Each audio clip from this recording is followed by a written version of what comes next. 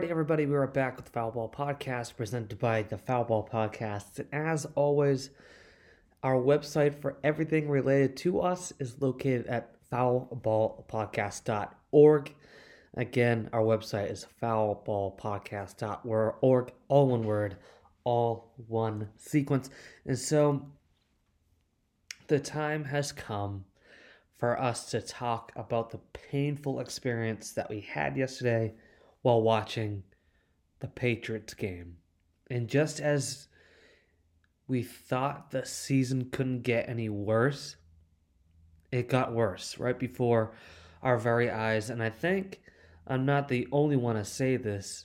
The fact that I'm still shocked about what the heck happened yesterday out in Las Vegas.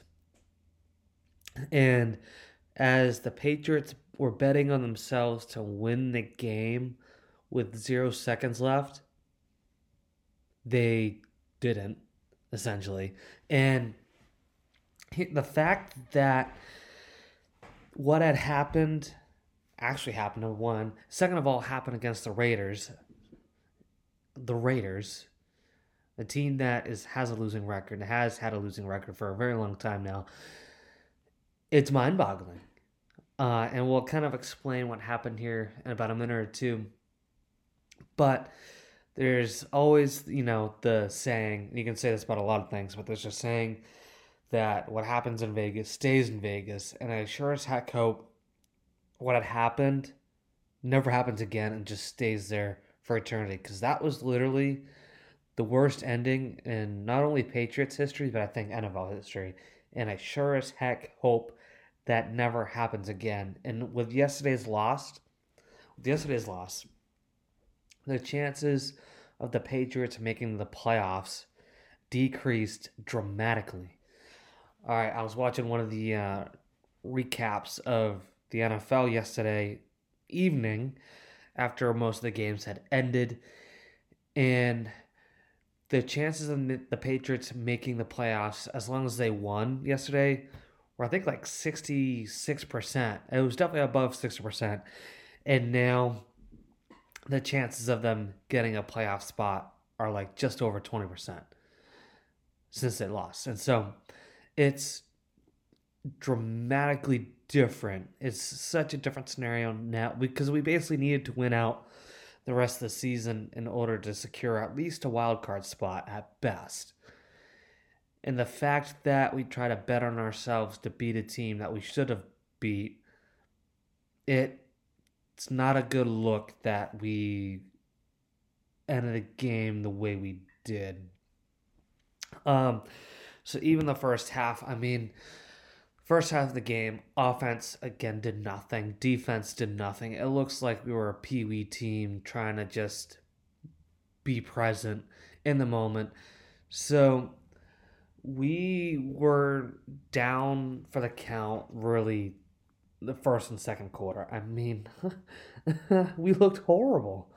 I know if you look back at the tweets I sent out and then some of the posts I made, we looked terrible. And it just did not look like the Patriots cared. And, just looking at the score now, the Patriots were down 17-3. So they literally could not do anything. And then it got to a point where the Patriots got the score back to 16-17.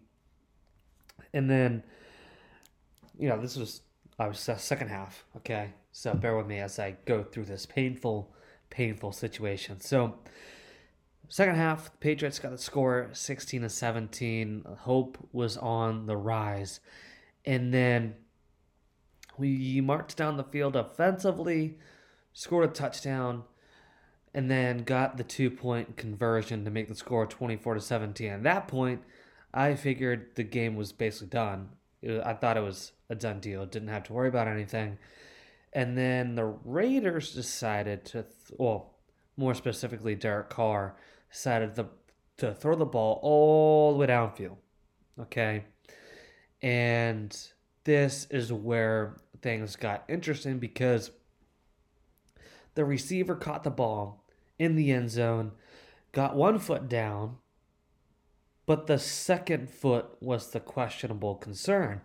And so at first they called the ball, but obviously at that point, the referees and the umpires have to go back and review the play. And so when they started showing the replays of it, okay, it showed that the second foot was out.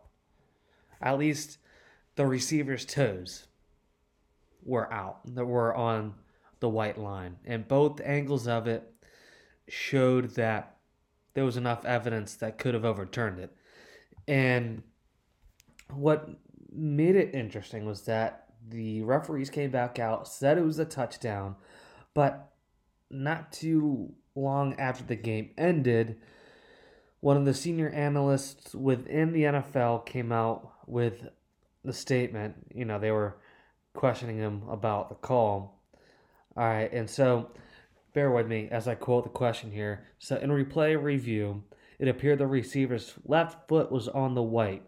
Was that not visible in replay? All right, Anderson, the last name of the person who was the analyst here, said, and I quote, "We looked at every available angle and it was not clear and obvious that the foot was on the white. It was very tight, very close. There's no shot that we could see. We even enhanced and blew up the views that we had. There was nothing that was clear and obvious that his foot was touching the white." So then there's a second question that I screenshotted here. And the question was, did you have a down the sideline angle to aid you in your review? "No, we did not," said Anderson. "Probably the best view that we had, we term a high end zone view. TV gave us the most enhanced view that they had as well. We blew it up, and I believe TV blew it up, and there was nothing that was clear and obvious either way." And they went on to say, had there been more views and angles, we may have judged it accordingly. But with the 2 or 3 different angles that they had, it was still evident enough that it should have been called differently. It could have been called differently. But at the end of the day, they didn't. So the analysts in New York, the referees there in Las Vegas, judged the call accordingly to as they apparently saw fit and not what the call should have been. So it was a touchdown. Las Vegas tied the game, and then it got to a point where there was only a couple seconds left. Like the Patriots had the ball, well, a couple seconds referring to about 32 seconds left. Patriots had the ball. At that point, they were already on third down and had a long, long ways to go. So it's not like they could have kicked a field goal or anything. They were way out of field goal range. And so, honestly, what they should have done was just either kneeled the ball, spiked the ball, or just run it out entirely, just because at that point, everybody knew they were going to go into overtime. But instead, they ran the ball to this whole crazy lateral thing where, they were just throwing the ball back to try to keep the play alive. Literally the clock went to 0 seconds. They were still trying to do this crazy sort of thing to try to get a touchdown. Literally run like a 70-yard play. And, it pains me to say this, but I'm going to say it. Jacoby Myers decided to throw the ball backwards about 10 yards all the way across the opposite side of the field to Mac Jones, since he was isolated in a way, but there were multiple Raiders players in between Jacoby Myers and Mac Jones. But instead, Jacoby Myers tosses it across the field about 10 yards behind him, and one of the Las Vegas Raiders players caught it, threw Mac Jones to the ground, and ran it all the way back to their end zone and scored a touchdown. And I don't know what they marked it up as. I'm assuming maybe it was an interception. But either way, that's how the Patriots game ended. The worst ending that you could possibly have. The most dramatic and idiotic ending that you could possibly think of happened. And now the Patriots find themselves, like I said not too long ago, they find themselves in a circumstance where the playoff picture looks awfully bleak. The chances of them getting there have decreased immensely. And now they find themselves at a 7-7 record, at a .500 record, and now they face the Bengals on the 24th, us on Christmas, and then see they face the Dolphins at home on January. So it looks like the next two games are home. So on the 24th against the Bengals, on January 1st against the Dolphins. Both of those games are at 1 o'clock. And then the last game of the regular season, they are on the road on January 8th against the Bills. And all the news articles are saying how they just can't stop laughing about what had happened on Sunday evening. Pain.